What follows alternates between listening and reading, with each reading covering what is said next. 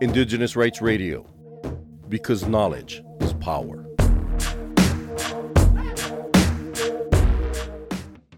At the United Nations Climate Change Conference in Paris, COP21, governments agreed that mobilizing stronger and more ambitious climate action is urgently required to achieve goals of the Paris Agreement.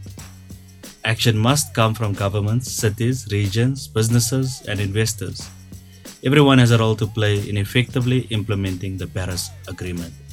The Paris Agreement formally acknowledges the urgent need to scale up our global response to climate change, which supports even greater ambition from governments. Cultural Survival attended COP27 in Sharm el-Sheikh, Egypt in November 2022, and we spoke to indigenous delegates at the conference. Bores.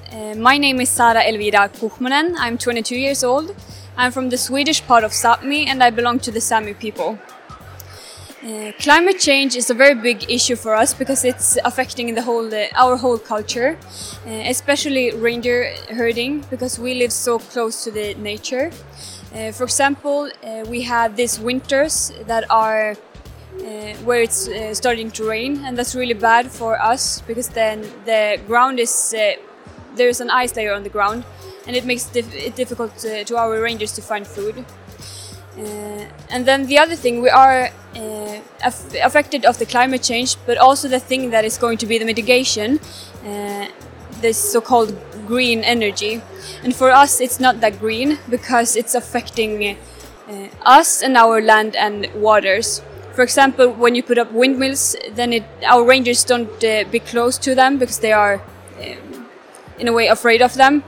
Another thing is these green mines. They are a really big problem for us and a really big issue.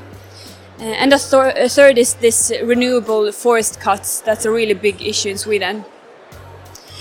A thing Sami youth can do is to be engaged in these issues and make their voices heard, fight against this, because we have to raise our voices now. It's more important than ever. If we don't do it, we don't have any future left or any culture. So that's how alarming it is. For more on the rights of indigenous peoples, visit cs.org and follow Cultural Survival on Facebook and Twitter.